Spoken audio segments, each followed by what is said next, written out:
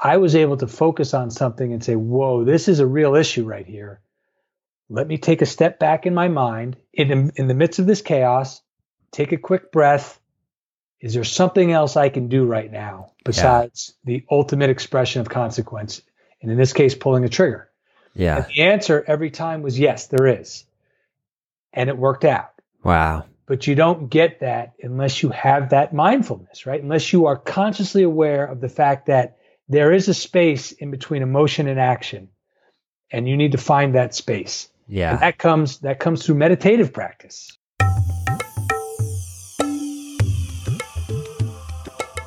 Hi, everyone, and welcome to the One Mind Meditation Podcast. My name is Morgan Dix, and this is a show about meditation, mindfulness, and your health. And today, I'm delighted to share with you my interview with Errol Doebler.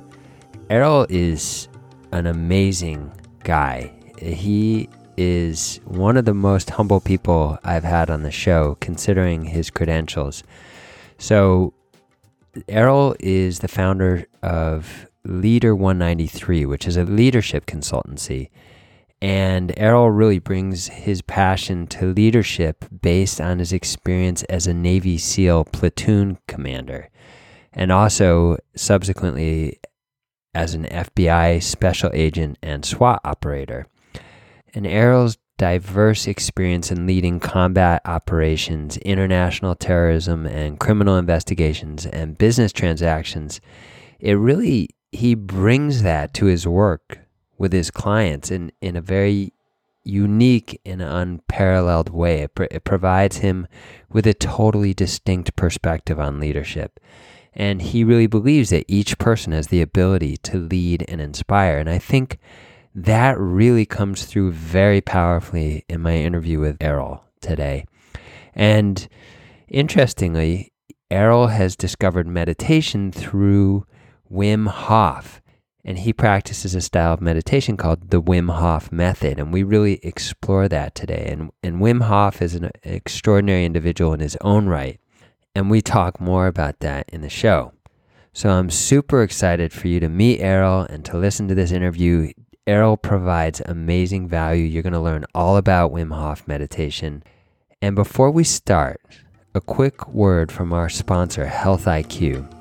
The One Mind Meditation Podcast is sponsored by Health IQ, an insurance company that helps health-conscious people like you, runners, cyclists, weightlifters, yogis, and vegetarians, get lower rates on their life insurance. You can go to healthiq.com/onemind to support our show and see if you qualify. So, for example, did you know that physically active people have a 34% lower risk of all-cause mortality, a 56% lower risk of heart disease, and a 22% decrease in cancer mortality compared to people who remain inactive? So to see if you qualify, get your free quote today at healthiq.com/onemind, or mention the promo code OneMind when you talk to a Health IQ agent. So now, on to our show with Errol Doebler. Errol, welcome to the show. I am delighted to have you on here. Morgan, it's really my pleasure to be here. It's always nice to be asked to do things like this, and it's especially nice to be with you. So you're welcome, and thank you. Thank you, man. And everyone, just so you know, I was fortunate enough to join Errol and his podcasting partner, Zach, for their Leadership in Tech podcast about a month or two ago. And we had a really great conversation about meditation. Mm-hmm. And on that show, I learned that Errol practices something called Wim Hof meditation, which I've been interested in. And once I learned that Errol actually practices this, I thought, okay, we have to talk. And I'm dying to learn more. So that's going to be a big part of our show today, and kind of the second half. But to begin with, I'd love for people to just have a chance to get to know you a little bit. And maybe could you just start by saying a little bit about your background? I know now you're a leadership coach and consultant, but right. Take us back. Yeah. How did you become a Navy SEAL, and you were in the FBI, and now you're a leadership coach? How did you get from all the way back there to here? So yeah, right now I am a leadership consultant.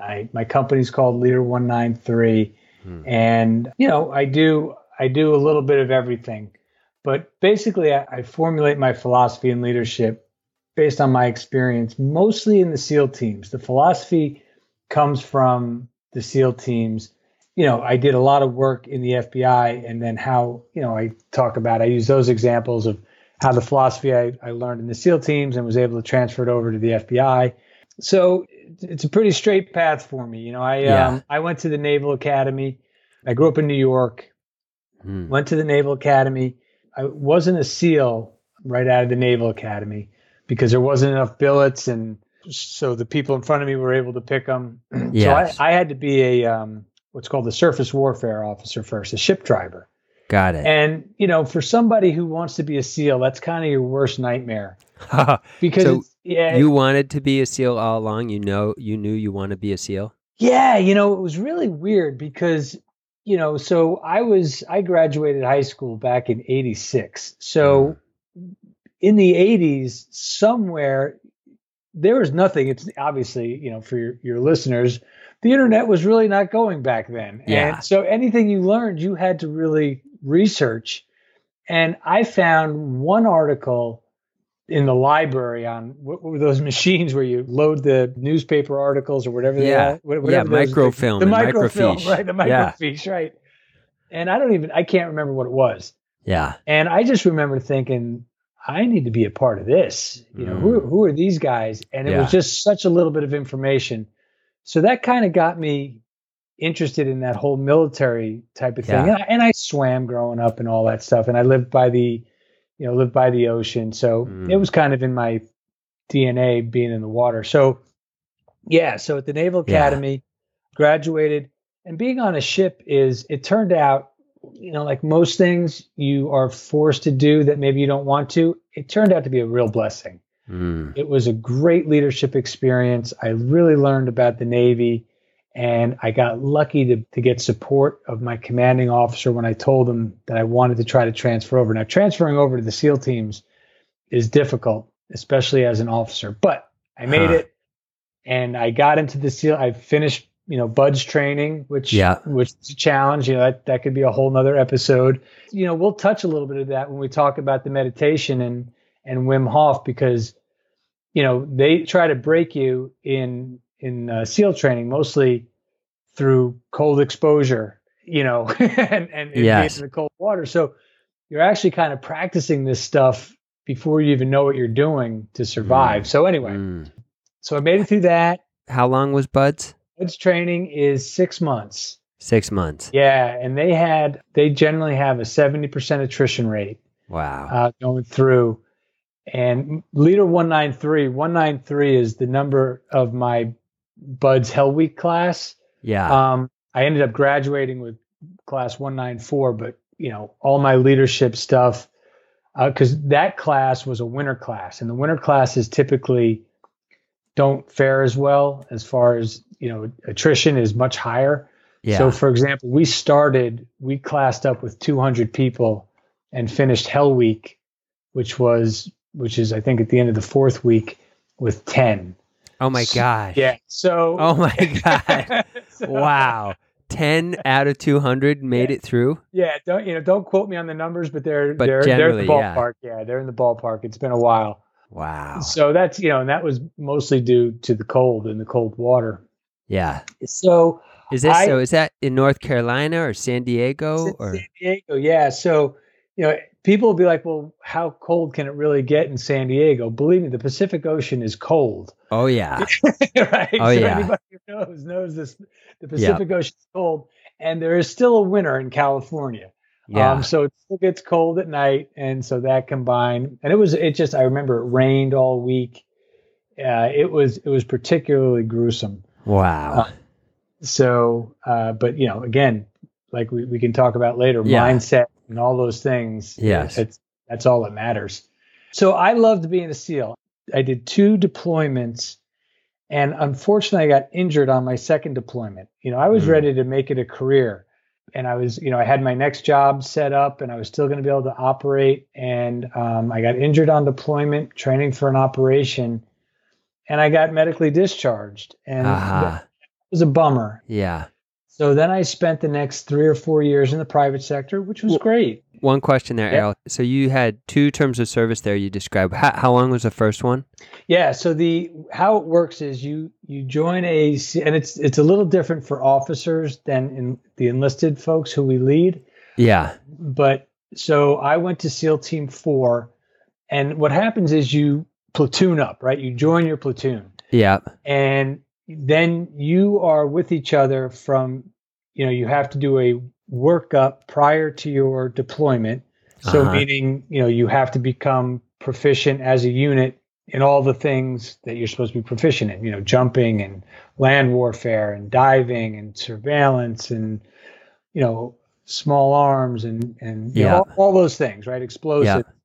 So that goes from anywhere, that's about a year workup cycle. Wow. The deployment is 6 months. And then, you spend maybe another month with your platoon, just, closing everything up, and then you join your next platoon.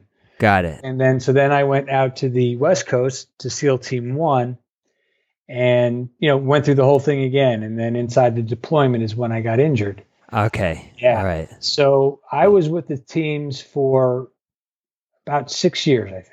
Yeah. And like I said, it was a bummer because I was going to stay for good. But anyway, so I loved the private sector. I was in sales, and then 9/11 happened, and I got my paperwork together and went to, some medical folks and got myself medically cleared because the injuries had more or less gotten better. And I got out. They were really good to me. They said that, look, we'll let you stay in, but your operating days for the foreseeable future are over because we don't know how you're going to heal. So I just said, I'm no good to you in that capacity. So anyway, so the healing started, and then I was able to join the FBI, and I did most of my time working international terrorism out of the New York office. Mm-hmm. And it was awesome. It was really good. I enjoyed it a lot. And it must have been obviously post 9/11 a kind of it's a bad pun, but an explosive time or an exciting time. It was, because it was the FBI is trying to change how it did business. I don't make any bones about it, right? I left the FBI out of some frustrations in the leadership, and quite frankly, today's news kind of speaks to that a little bit. Yeah. So I don't necessarily preach about the culture of the FBI and how great it is because I think it's got some work to do. But FBI does do a lot of things well, and one of the things they did do well is respond to incidences, right? Yeah. Nobody's better at going to a scene, collecting evidence, and then finding who did it. Yeah. But after 9/11, we had to change our approach, right? We had to get proactive. So it was an exciting time. It was a time to learn, a time to experiment with things, and a time to really push the envelope, but then still stay obviously within the guidelines of the law. Yeah. So, I loved it. But as things go with big bureaucracies and, again, coming from the SEAL community where we are all about big ideas, thinking out of the box, and then, using those big ideas and having a very specific and meticulous disciplined planning process. Yeah. It just got lost a little bit somewhere in the FBI, and I got frustrated. And, look, I just said to myself, I can either sit around and complain, which I'm not going to do. It doesn't look like I can have much impact where I am as far as changing the process. Yeah. Or I can just go and start my own thing and get on with it. It's okay. That's allowed too. Yeah. And then that's what I did. And nice. So I just, leadership is something I love. And so it just seemed like a natural fit. And so far, so good. You get to work with people who want to work with you. Yeah. Which is good. Who want to get better. So it kind of makes it easy coming out of the gate. So that's the abridged version of my life. Nice. That's cool. All right. So, and then again, before we go into the Wim Hof stuff, because I definitely want to jump into that. What would you say in your SEAL training, what kind of disciplines or practices would you say, and you alluded to this earlier in terms of the cold immersion, but in addition to that, or maybe you can speak to that too when we get into the Wim Hof, but like really you think maybe guided you or prepared you or, made it such that the conditions were ripe and conducive for you to actually embrace a practice like Wim Hof? Yeah. So, as far as, well, do you mean Wim Hof or into the SEAL training or both? What in your SEAL training? Yeah. Really kind of, what do you think maybe was some aspect of your experience that really made it conducive for you to embrace Wim Hof? Yeah. So mindset is the big one, right? Wim Hof goes on 3 premises: breathing, cold exposure, and mindset. Mm-hmm. And for the SEAL teams, and especially going through the training, it's all mindset. And it's just, I don't know how else to describe it, right? You cannot make it through that if your mind isn't so wholly focused on achieving that goal and really just ignoring all obstacles in the way. And, I'll tell you a quick story, and it just goes to the mindset. Yeah. At the end of the week, the end of Hell Week, I had developed shin splints so bad. And what they do is they kind of start parading you around the bell, and you're running around with a boat on your head the whole time. And so you're lifting it up, right? As a group. As a group, you've got in a little boat crew, typically about, I don't know, maybe six guys, and it's just bouncing on top of your head. That's how you're carrying the boat around, on your head. Yeah.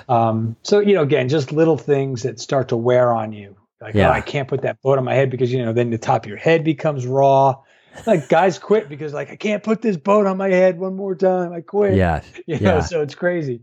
Yeah. So at the end of the week, we were running by, and of course, most people know that when you quit, you ring a bell, bing, bing, bing. And so they were kind of walking us by the bell, and all the helmets of the people who quit, they leave their helmet there. Yeah. God. And just kind of, you knew you were going to finish, right? It was Friday, so nobody's quitting on Friday. Yeah. But I remember my shin splints hurt so bad that I literally felt like my legs were going to snap. But I remember thinking to myself, I'll never forget it. Like, well, I don't care because I'm not quitting. Yeah. And if they snap, they snap, and that's it. I don't care. Yeah. And that's just now. Look, if that happens today, oh my God, if my hamstring gets tight, I'm in bed for a week. So Now we're older, Errol. We got a little bit more play in the system here. Right. But at the time, that was the mindset. So totally. As you relay that to Wim Hof, we'll talk about, all the things you do to prepare to get into an ice bath, all the things that you do when you're in the ice bath, and then, what you have to do when you get out. But in the end, you still have to step into that thing. Yeah. Right. And that's a mindset. Yeah. That's a mindset that says, no, I'm doing it. Yeah. All right. So when I hear you talk, that's a really fantastic story. And one thing I get out of it immediately that I can draw an immediate corollary to my own meditation practice, and especially more extended periods of meditation. One time, I did a 48-hour meditation marathon, and I sat for 48 hours. And, we did get up to go to the bathroom. Right. We got up to get a bite to eat and stuff, but fundamentally we were just in this kind of 48-hour sit. Well, I'm glad you brought that up because we didn't get to that. Yeah. We spoke on our podcast, so thanks for bringing it up. So go ahead. Well, no, it's like you said, it's like moments like in that one where you're really being tested and you're testing yourself, and the longer 10-day silent retreats. What I really encountered but then developed, to your point, was this capacity for renouncing the movement of my own mind, and particularly the things that haunted me or were really not aiding me in my goal to be free. Or really, it was clear to me that when I would meditate for long periods of time, the same currents or carousels of sort of negative thoughts would come up. Mm-hmm. And what would happen over a long period of sitting, like 10 days, was that I could practice with so much effort and consistency that those things would become more and more remote, those threads of thought that were most like on a day-to-day basis, they were just there, kind of almost invisible, but they're kind of woven like sort of rotten tree roots through my mind, you know, just undermining me. And then on a retreat, those things kind of would come to the surface. And those would be those challenges. Those would be the boats on the head. And that boat on my head only really got obvious at the end of the Hell Week. And then you're tested. And like you said, it was a mindset thing. I had to learn how to just basically do the meditative equivalent of just turning my back on it. Yeah, and you mentioned, you know, freedom and whatever that means, and that's really true because it means something different to everybody. Yeah. So just for my, you know, the Hell Week experience, right? And again, people like to hear about it, and it is applicable, you know, because it's a very unique thing, and I get it. So there's a freedom knowing, there was a freedom for me knowing going into that I don't care. I'm not quitting. I just simply don't care what happens. Yes. And that is freeing.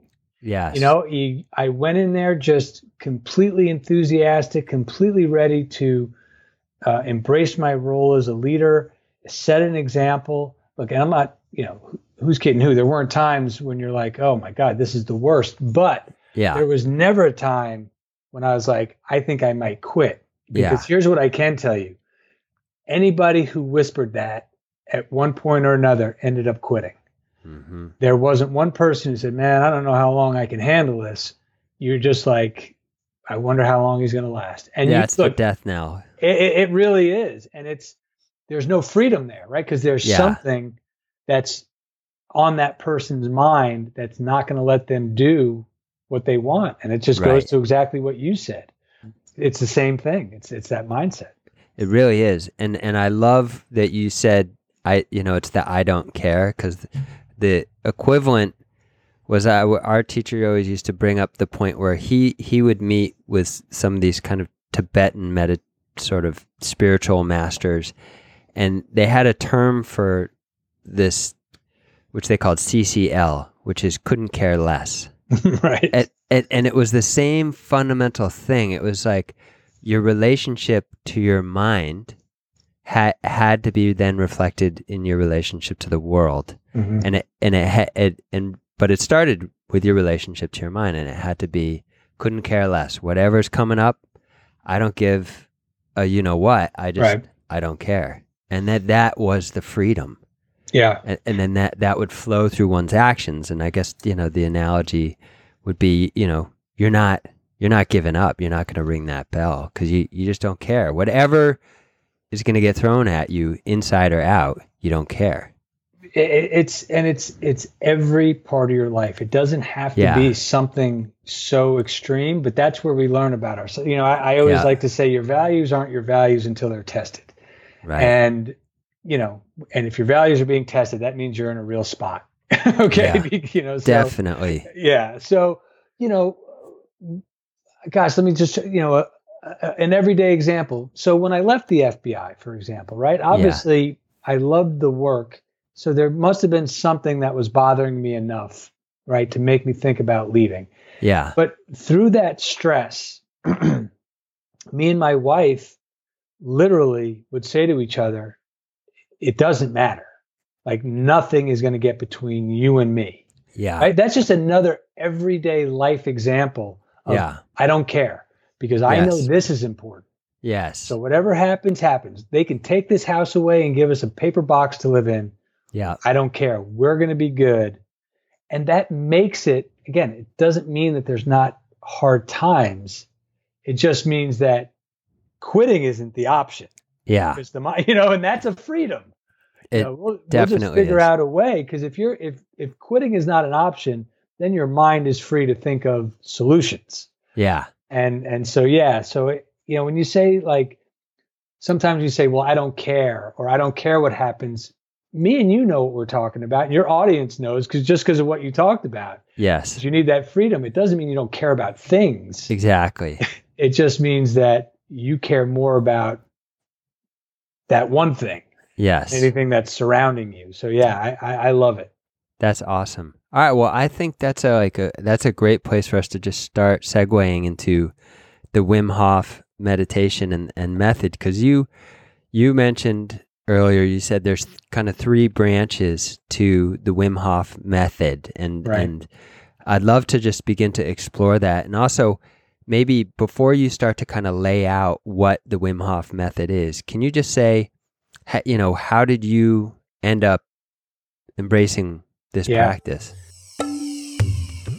Did you know that research has shown that meditating daily can lower blood pressure, decrease cortisol levels, and reduce the risk of death from heart disease? The One Mind Meditation Podcast is sponsored by Health IQ, an insurance company that helps health-conscious people like runners, cyclists, weightlifters, and vegetarians get lower rates on their life insurance. And you can go to healthiq.com/onemind to support the show and see if you qualify.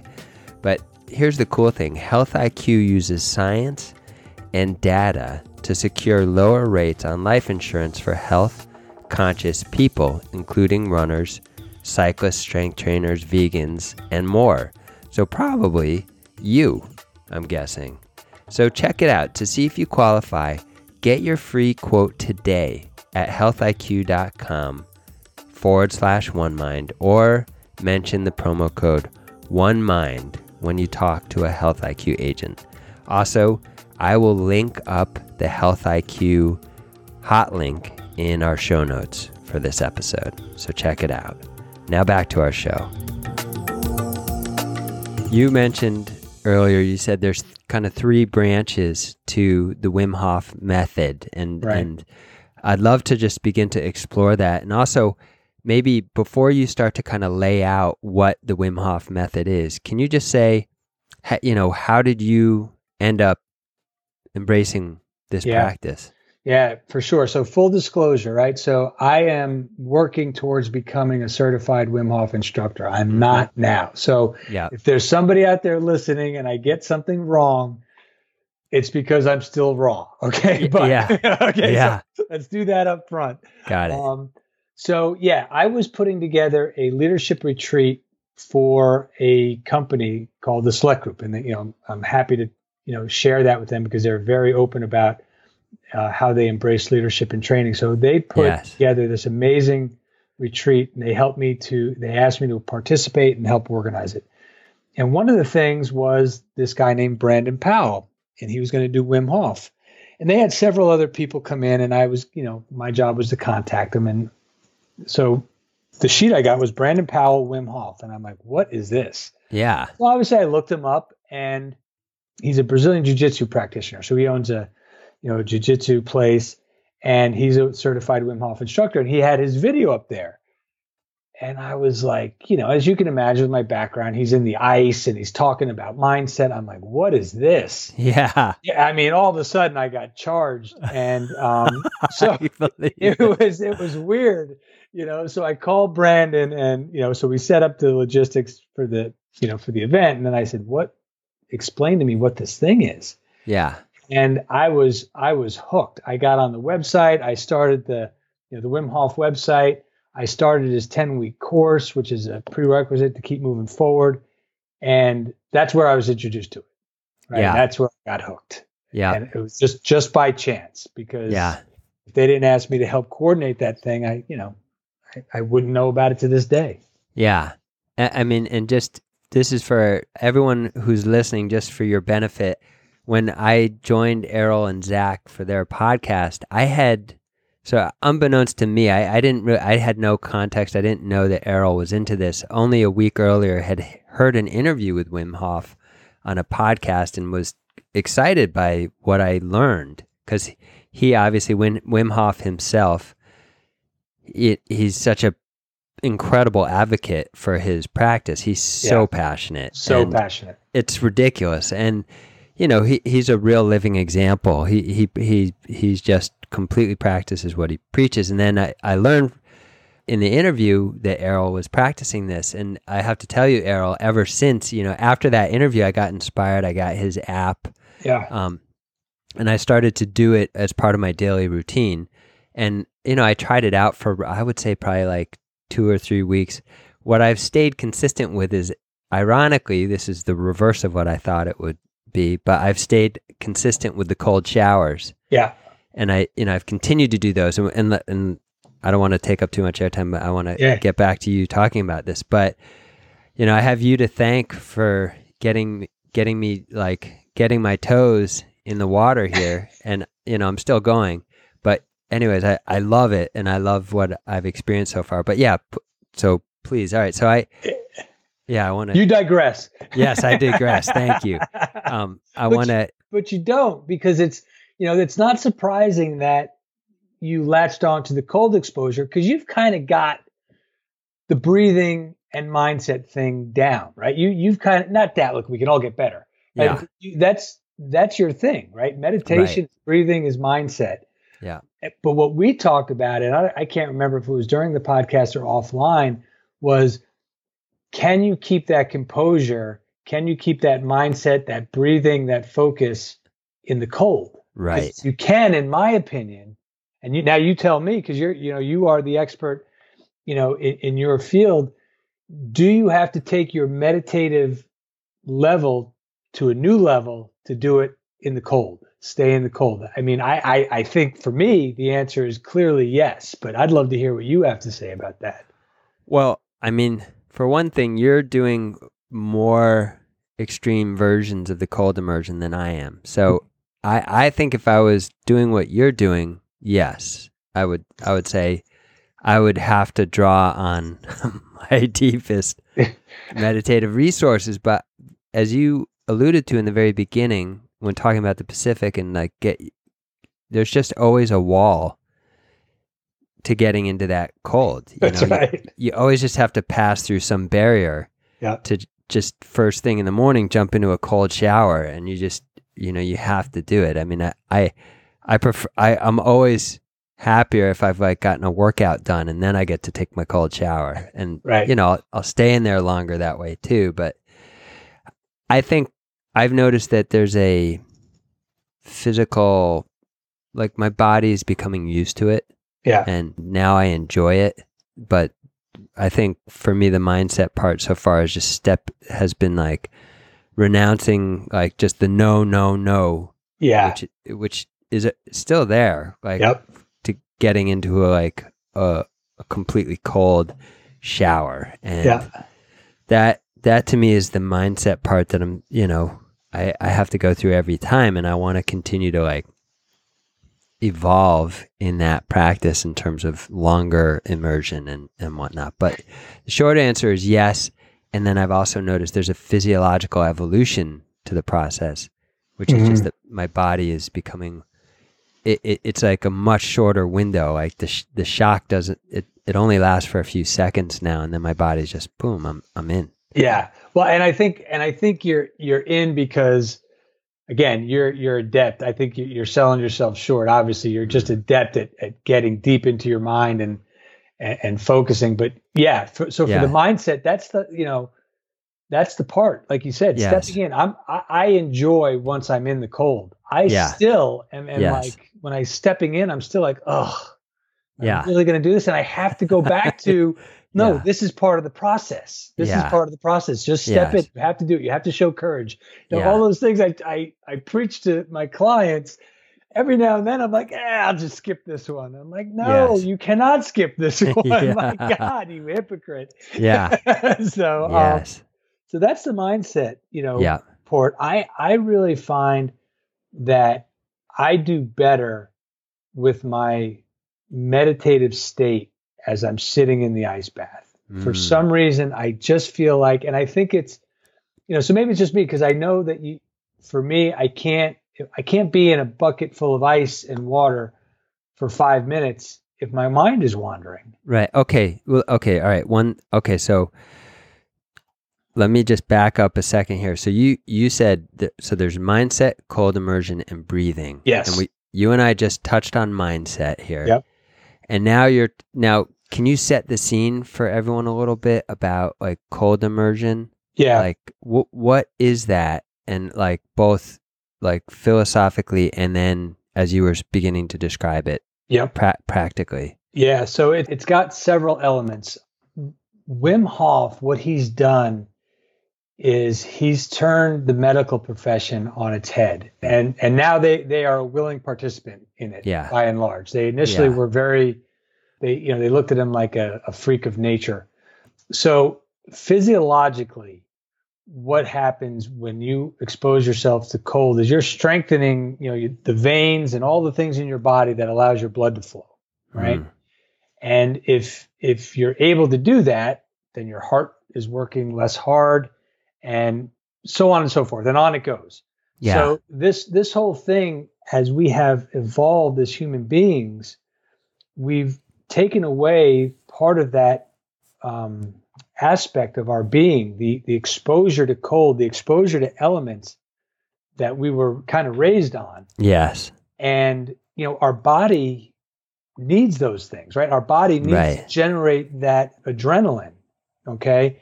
And that adrenaline gets the blood flowing, and your body, your body does all the things it needs to do to fight off the cold, for example. Yeah. Well, now we live in beautiful houses, we have nice coats. So the body needs to find something to attack. And generally what's happening now is it attacks itself. Yeah. And what Wim Hof has exposed through this cold exposure is that we have, in a sense, done this to ourselves. These autoimmune diseases that we think are impossible to cure. Yeah. That's not true. Because if we start to do these things for ourselves, for example, cold exposure, our body will go back to its natural state and attacking the things it's supposed to attack, not the things it's not supposed to attack. So in some of his books, for example, he has people with Parkinson's who come to him. Yeah. Okay.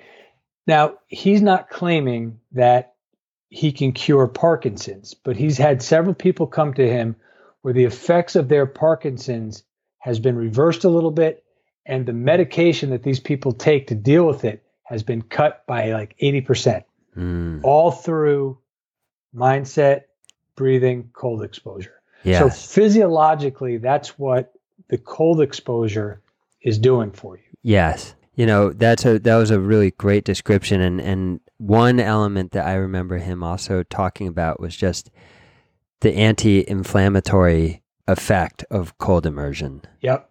And that we have, because of everything you said, we have all this sort of inflammation in our body, which is partly an overactive immune system or something, that immunoresponse attacking itself or whatever.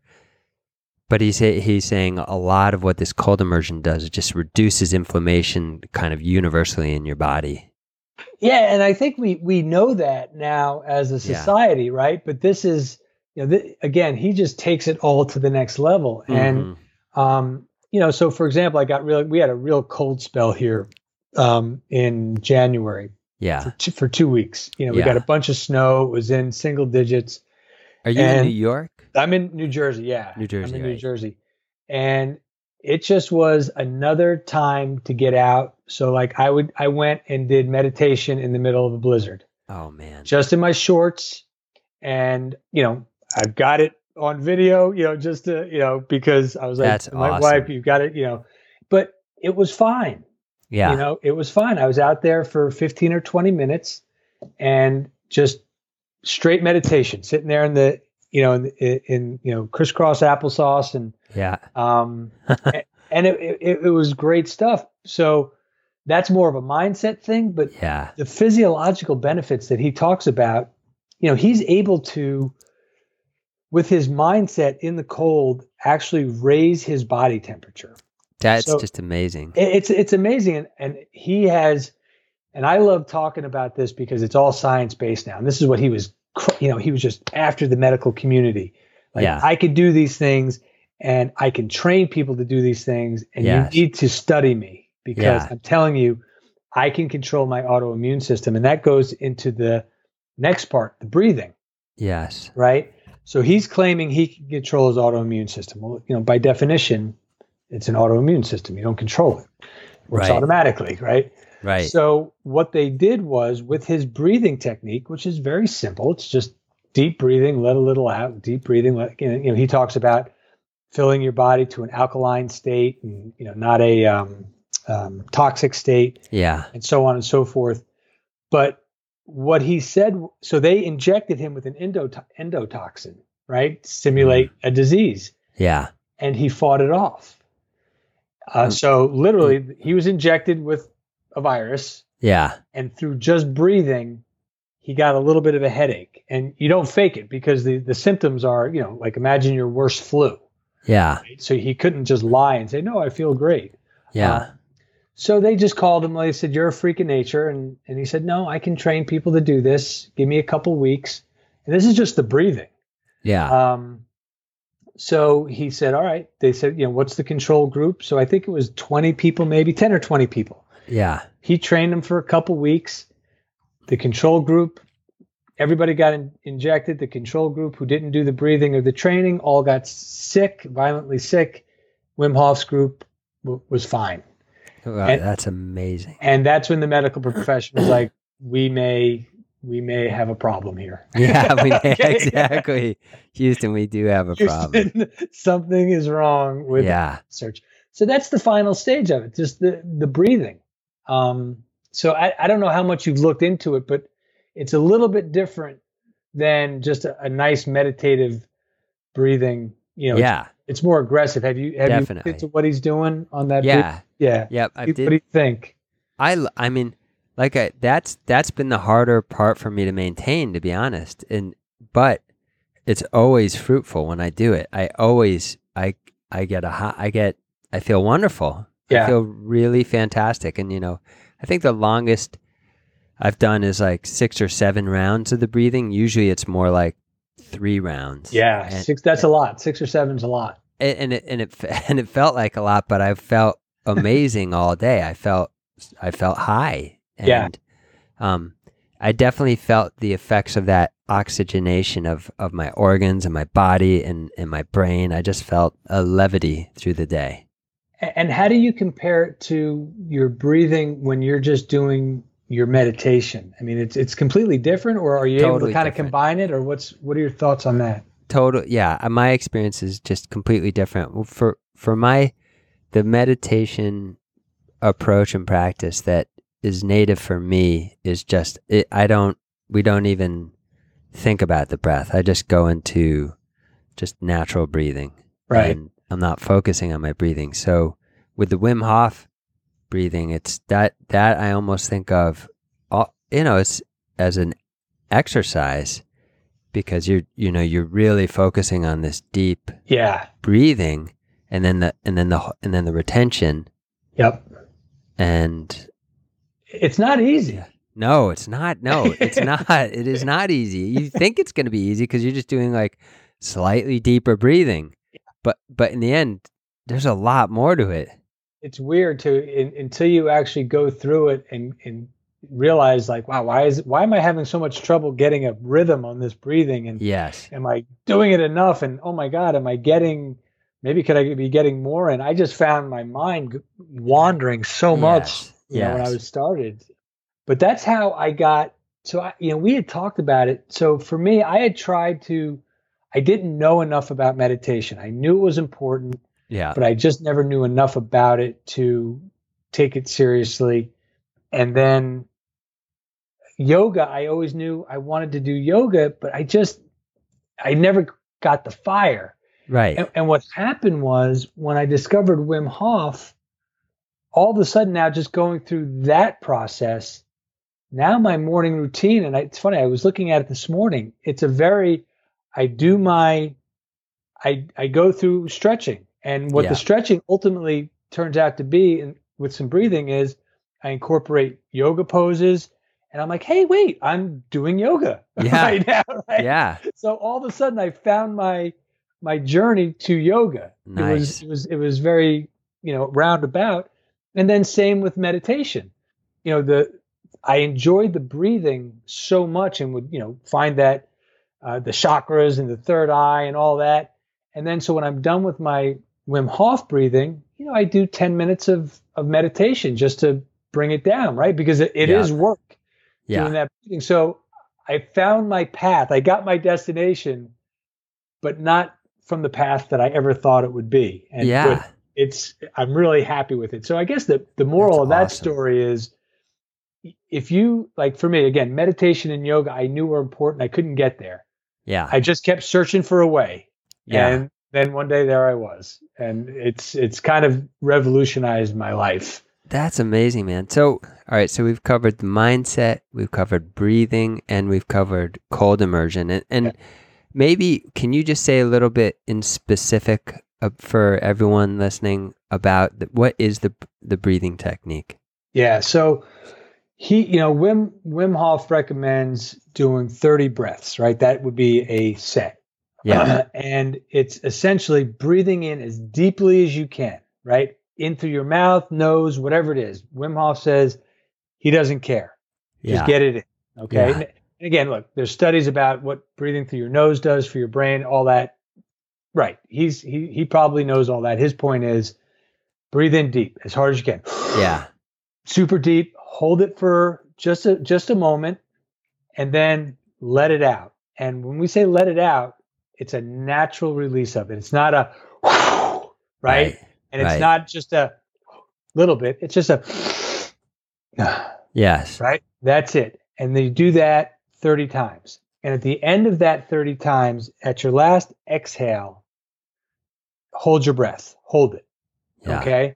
I'm not exactly sure what the purpose of that is. I think it's more of and I'm still learning, but I think what it is Wim Hof's point is we underestimate the amount of oxygen in our body and what we're capable of.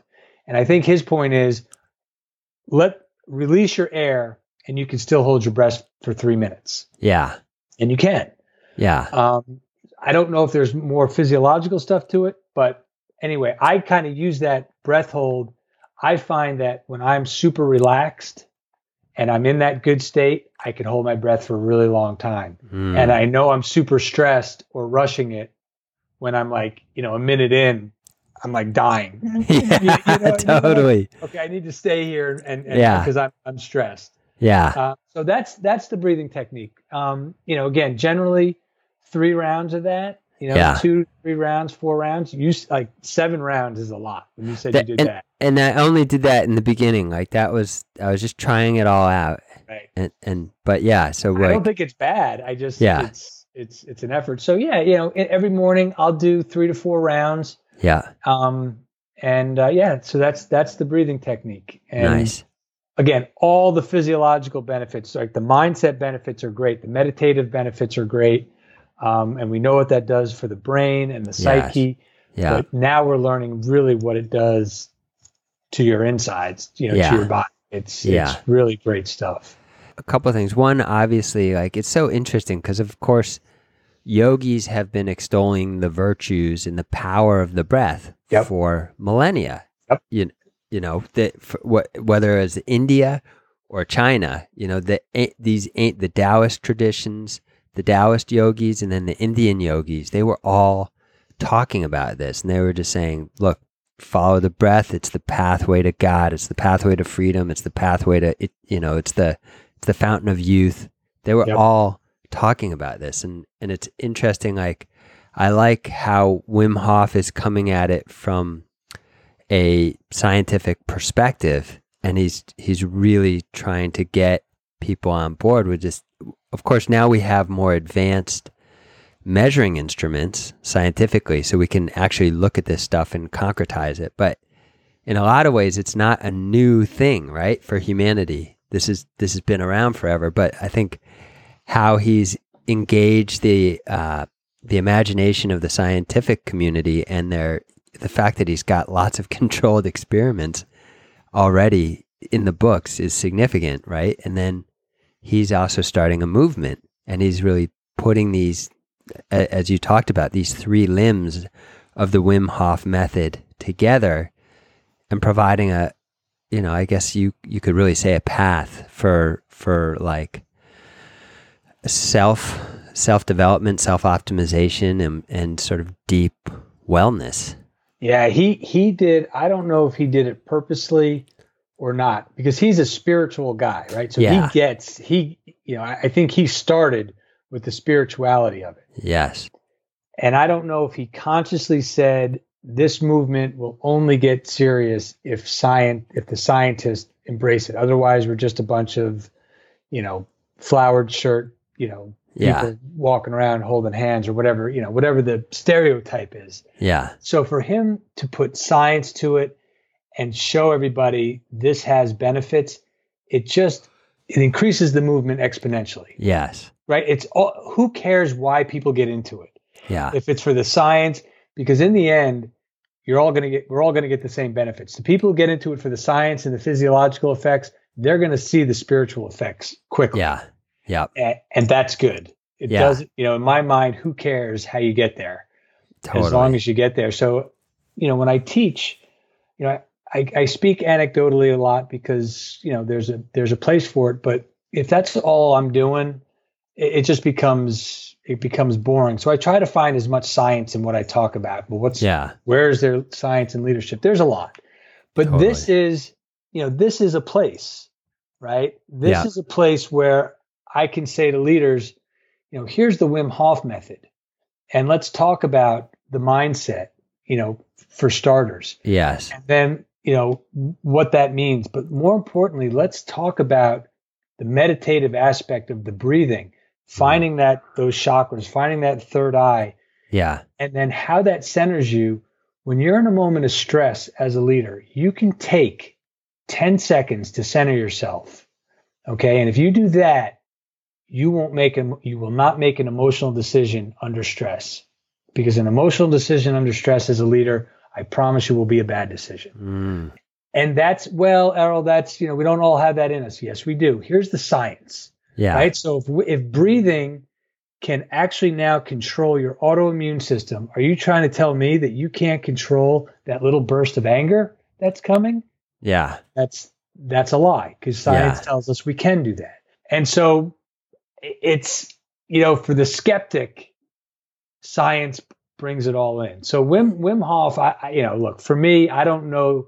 He is creating a movement, and it just brings life to the places that you've always known about, right? Sure. Morgan Dix has always known that meditation and breathing were important and were life-changing.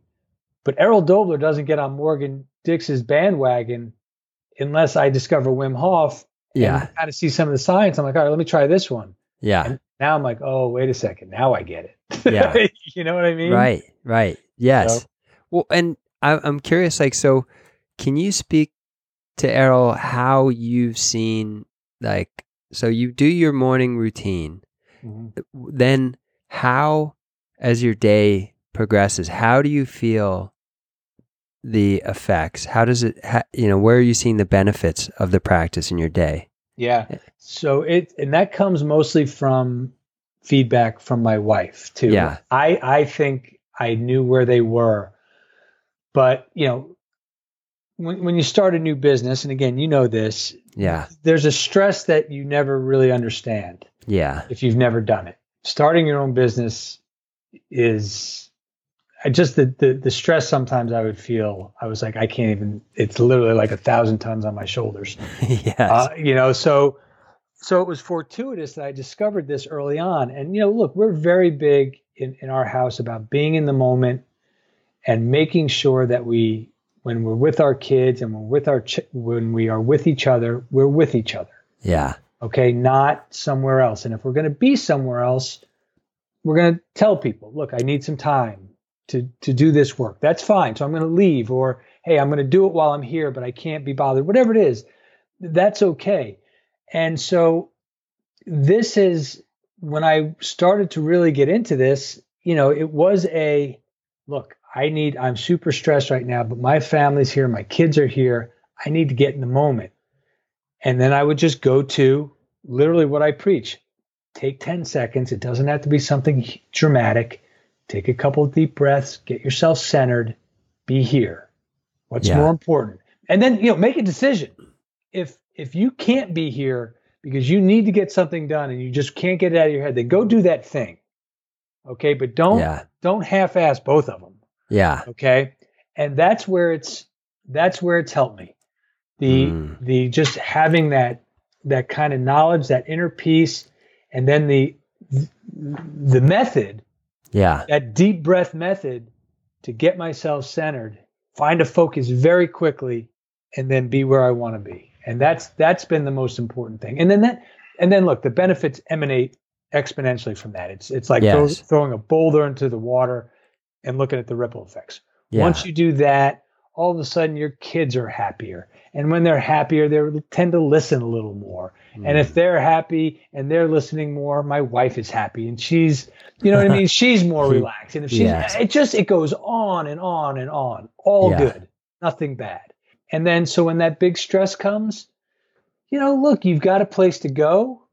It doesn't go away, but it gets minimized. You get a focus. You say, look, this stress is going to be here. I can either deal with this stress starting from chaos in my mind, or I can deal with it from a place of calm starting, and then it will become unraveled. I'll become unraveled much later in the process and not as unraveled.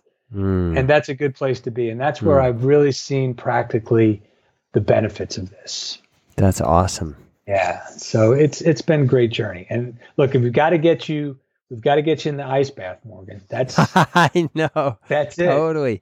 Well, where do you get, like, so for example, do you just use your tub in your home, and then do you go out and like buy bags of ice and you put them in there? Or how do you do so I got so unfortunately we can't use the tub in my home anymore because it leaks through the ceiling. It leaks through the ceiling? Yeah. So that happened here once too. That's a whole nother thing. Wow. So, but that's what we were doing. But yeah, so I went out and got a big, like went to Amazon or something, just got a big trough, big heavy plastic bucket that I can fit in, and we fill it up with water. And look, the wintertime is great. You just leave it filled and it freezes. You break the ice and you step in. Summertime, you can't do that because you'll have some disgusting bacteria-filled water. Yeah. So you just fill it up with the hose. You throw, I usually do 3 or 4 bags of ice. Yeah. And there it is. Again, you gotta be a little quicker in the summertime, but the ice melts. But that's it. Simple as that. And do you always do it in the morning? You know what? I don't. I've and this is, I'll be vulnerable and honest. Even me who loves it, and once I get in the cold, I typically like to do it in the morning, and I'm like, I just don't have it in me right now. I'm going to do it later. So I got to kind of psych myself up. Every time I do that, I say to myself, why can't I just do this first thing in the morning? This is how I feel coming out of it. Yeah. It's because it's a challenge. It is a challenge, man. Doing it first thing in the morning is like, it's just different than doing it later in the day. It is. There is something, I think, categorically, your mind is it's in a lower state of consciousness when you wake up. There's a lot more inertia in the body and the mind at that time of day. I would love to know a little bit more about it. It's funny, for all my years doing these things and being, a military guy, and and I get up early now. Yeah. Only because I need to find hours in the day when my kids are sleeping. That's the only reason. So I wake up at 4:30. Not because I love it. I hate it. Yeah. And I would prefer, I think my body says, no, sleep till 9, 10 o'clock and stay up till 2 in the morning. I think I would enjoy that. Anyway, I don't know where I went there. But it's just, I would like to know why it's so much harder when we wake up than, in the afternoon. I would like to know that. Me too. I mean, coffee is, I think, the closest antidote that humanity has developed to that particular situation. That's right. That's exactly right. But, and who knows, maybe that's just it. Maybe it's our dependence on coffee now. Yeah. But whatever it is, it's real. Yeah. Oh yeah. I relate 100%. That's so interesting. When you talk with, and we're getting to the conclusion of the interview here, but how would you say then, in your work now as a leadership consultant, And you've woven it into the interview in a couple ways already. But how would you say that it's influenced your work as a leadership consultant? Obviously, what you've spoken to already is mindset, but can you just speak to that a little bit more? Yeah. And thanks for that question, because it really is important, because it's not, I've got plenty of material, right, that I can draw from to teach about leadership. This has brought that to a new level, and because it's so practical. So decision making, okay? Decision making is so hard for people. Writing a plan is hard enough, but then actually making the decision and executing it, right? So if I bring somebody through the Wim Hof method and we go through the cold exposure, and I mentioned it earlier, but I'll say it again. There comes a point where you have to decide to get into that cold shower or that ice bath. Yeah. That is a moment of courage. That is a moment of determination. And then I say, what is the difference between that and this decision you're trying to make for your company? Yeah. There's no difference. You have to show the courage to get into this ice bath. You have to show the courage to execute that decision. And for some reason, for me, I got it, right? I was like, I think that's a great analogy. Yeah. But it's not a great analogy until you try it on somebody and and you have to see how they respond. Yeah. And to a person, they've said, no, you're right. It is the same thing. And I'm being a coward. And look, I don't call people cowards, but when it's a test of courage, you are either being courageous or you're not being courageous. Yeah. Okay. Yes. The definition of not being courageous is being cowardly. Yeah. But people come to that on their own. So that's one of the big things as it relates to the Wim Hof method that you can practically show. The other thing, again, like I talked about, is the quickly getting centered, starting a stressful situation from a place of zero, so to speak. Yeah. And how quickly you can do that if you believe in it, Yes. And so then, okay, well, what am I supposed to do? Meditate at my desk? No, you don't have to make a big scene out of it, leader, whoever I'm talking to, but you need to be able to understand that emotion, that fear, right? Yeah. Because it's that same adrenaline that you're getting right before you step into that cold shower or that ice bath, right? It's the same adrenaline. Yeah. That's charging your body. Yeah. So you need to be able to recognize that and then take the appropriate action, make that think, right? I have a feeling, I have an emotion, and then most of us just go to action. Right. What we're trying to say is you have to have that period of thought. Let it be 5 seconds, and let that period of thought be a huge deep breath and just getting centered very quickly. People don't even notice when you're doing it. It gives you that opportunity to make a sound decision, to rethink acting on that emotion. And that's meditation. That's Wim Hof method. Totally. And so mindfulness. And that's where I use these types of things to show leadership points, right? Because that's what they are. And I imagine, so that both of those examples were very powerful, and I quickly just want to follow up on each one of them. But so with the one you just mentioned, it seems to me that there would be a very direct corollary to your SEAL training, because I think so often I think about, this is just from what I've read and what I've seen on the show. So I'm speaking from way out of your context, but this is my impression. Please correct me if I'm wrong. But it seems like so much of the training is you all are drilling. Like if you're going to enter into a potentially hostile building, the way you guys enter into a room, every element of that is broken down into its constituent parts and practiced like 1,000 times. So when you go in, you have with your weapon, if it's raised, you already know all the angles that you have to cover, and you know the ones that the guy behind you has covered. Yep. And so these are very small mechanical, physical dimensions of your experience, but you practice them again and again and again, because, and here's the point where it made me think about what you were describing. one microsecond of a lapse of intention in that is life and death. Yeah. And that's why my understanding is you guys drill the way you do, and you drill like no one else does, is because it's always around life or death. So then that gives you, I think, a particularly unique perspective on those flashpoints, those moments of decision that you're talking about, where it's so meaningful if you just pause and you take a breath and you make that decision from a calm and centered place versus an emotional place. Because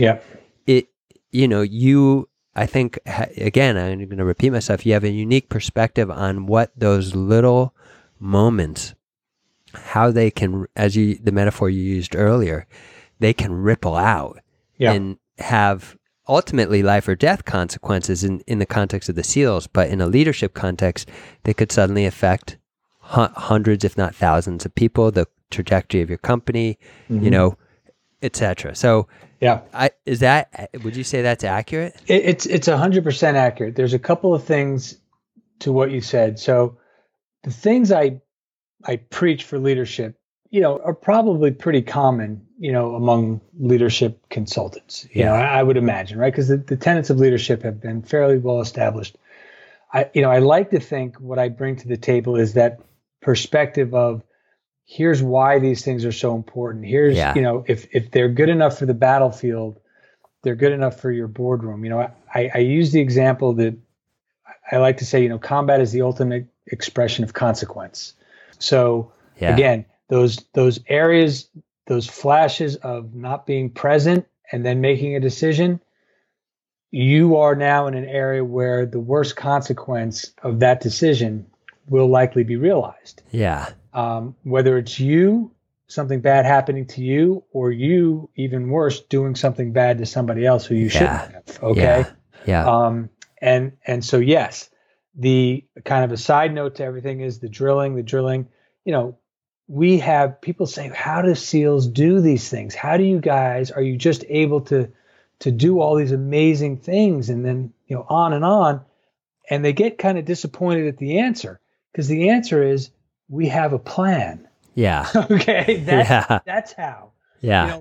We have big ideas, right? I always like to say, the SEALs are the ones that invented jumping out of the airplane in the middle of the night into the middle of the ocean with all your gear, and then swimming in 5 miles under the nose of the enemy that's waiting for you and dominating. That's big thinking. Yeah. But inside of that is a meticulous, disciplined planning process. Yeah. And what that does is it allows you to eliminate the things you have to think about. Yeah. Okay. And so when you can eliminate those things, you're more prepared for the unexpected, right? For the super stressful moments. And then for those moments, you don't have to think about, oh my God, should I do this, or this? Because you already know you've been through those options in your head. Yeah. Then you get to be mindful. Then you get to say, okay. And I've been in several situations where, because in the FBI, I was on the FBI SWAT team, and we did a lot of operations. And I've been in several situations where at the end somebody came up to me and said, "Hey, good job on not taking that shot, because I would have been justified on several occasions shooting somebody." And well, how can you be justified if it wasn't the right thing? Because there's a lot that goes into justifying a situation. Here's where we were going. Here's what we knew was going to be there. Here are the typical actions of somebody who, is looking to do you harm. It goes on and on, right? So if I can articulate all of those things, generally speaking, people go, yeah, that does make sense. Yeah. But that's not good enough, right? That's not good enough, because you want to make the right decision. And so there's been several situations where I've been in there, and because our planning has been so good, because our training has been so good, I was able to focus on something and say, whoa, this is a real issue right here. Let me take a step back in my mind in the midst of this chaos, take a quick breath. Is there something else I can do right now besides the ultimate expression of consequence? And in this case, pulling a trigger. Yeah. And the answer every time was yes, there is. And it worked out. Wow. But you don't get that unless you have that mindfulness, right? Unless you are consciously aware of the fact that there is a space in between emotion and action, and you need to find that space. Yeah. And that comes through meditative practice. Yes. Right? It comes through all of that. So I hope that answers a little bit of that question. Oh, definitely. Definitely. Thank you. And then the last thing was when you were describing the parallel between, that it's a moment of courage walking into that, like jumping into that cold plunge. Yep. It's the same choice that you need to make, that decision you need to make for your company, and that, you described it. It's like in ultimate terms, you could say it's a lack of courage. And I like that you draw that parallel, because there's a certain thing where like no more information is going to give you what you need to make the decision. That's right. It's just that there's basically, how I heard you say it is like another way of saying it is it's a practice of strengthening your will, just the will. Mm-hmm. And you're exercising that will in that moment from a very deep place. It's you've internalized and integrated the information. You don't need it anymore. Mm-hmm. So, and I like the example of jumping into the cold shower, because that's you've already made the commitment a long time ago. So it's always only will. It's only always going through that wall. Yep. And because often, I imagine these are some of these situations these leaders get into in the company. They know everything they need to know. And probably just on some level, they just don't want to deal with it, or it's just the implications are large, and you have to bear that. But you probably know what the right decision is, anyways. I think most people do know what the right decision is, and they're hard to, and look, that's what makes leadership, right? They're hard decisions that you make. And again, is it a hard decision whether to jump into the cold shower, the ice bath, or not? Well, kind of. Because it's not something that you want to do. Yeah. Right. So exactly. we are definitely in the same ballpark. Yeah. So, hard decisions, right? It might be a decision that if it goes bad, there's financial implications. Okay. But you've got to trust your plan. You've got to trust your process that you went through, right?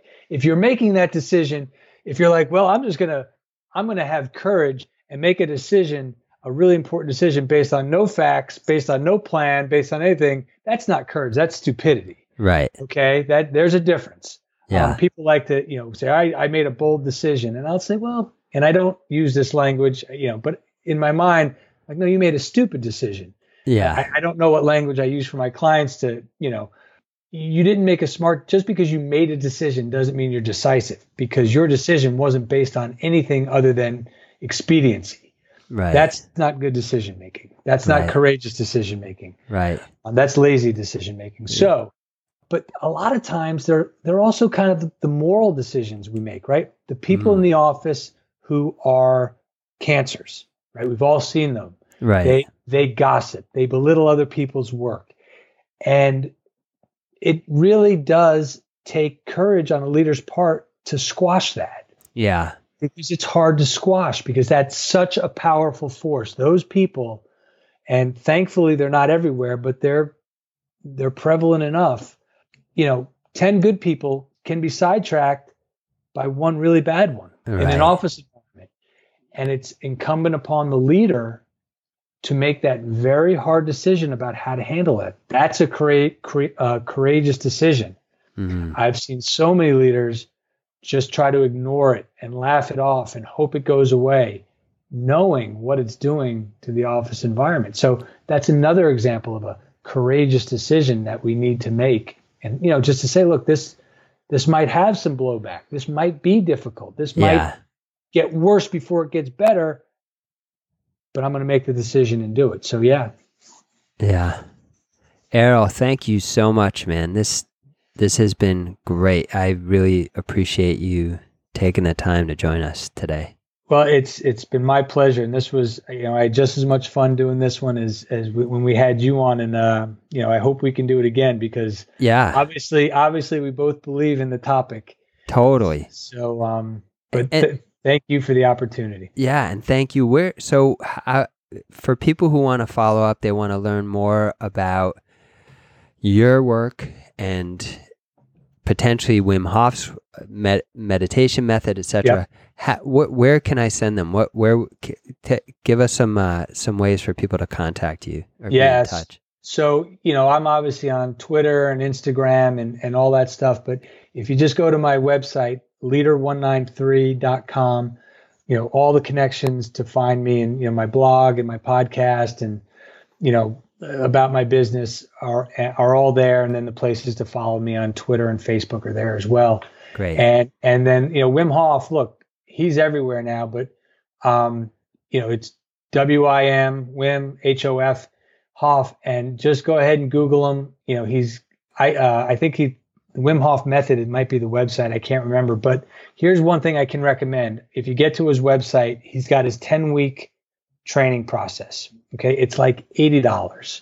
It's nothing. And it incrementally walks you through this process, right? He doesn't dump you in the ice bath the first day. Right. So if somebody's, if you're out there like, okay, give me some guidance on this thing, go there, buy the program and get started that way. Because, if you were like me and knew meditation and yoga were right, but you're just having trouble getting there, maybe this is the avenue for you, like it was for me. Nice. And I will go ahead. I'm going to link all of that up in the show notes for this episode, your website and your social accounts, then also some of that information on Wim Hof and also some additional resources that I think one good one is that Vice documentary. I watched that like after we did the interview, and it's a good one. Yeah, that got me jazzed. And you get a feeling for him and just like how sort of tenacious a character he is, and the man behind the method, as it were. Yep, for sure. But great, so awesome, Errol. Thank you again, and everyone, please do follow up and check out all that information that we put in the show notes. I encourage you to be in touch with Errol if this fires you up and gets you interested. And Errol, thank you again. Well, and I have to say before we close, the folks that I talked to you about, who I was coaching, 25 or so young folks who all needed a place to go for meditation, and I sent them to your site, probably 90% of them got back to me. Wow. Thank you for sending us there. So I don't know I don't know if there's been a spike in your sales or your website, but some of it came from them. They were jazzed. So thank you for that. Yeah. I appreciate it, man. All right. Thank you so much, man. All right. Take care. You too. Bye-bye. Bye. I hope you enjoyed my interview with Errol Doebler.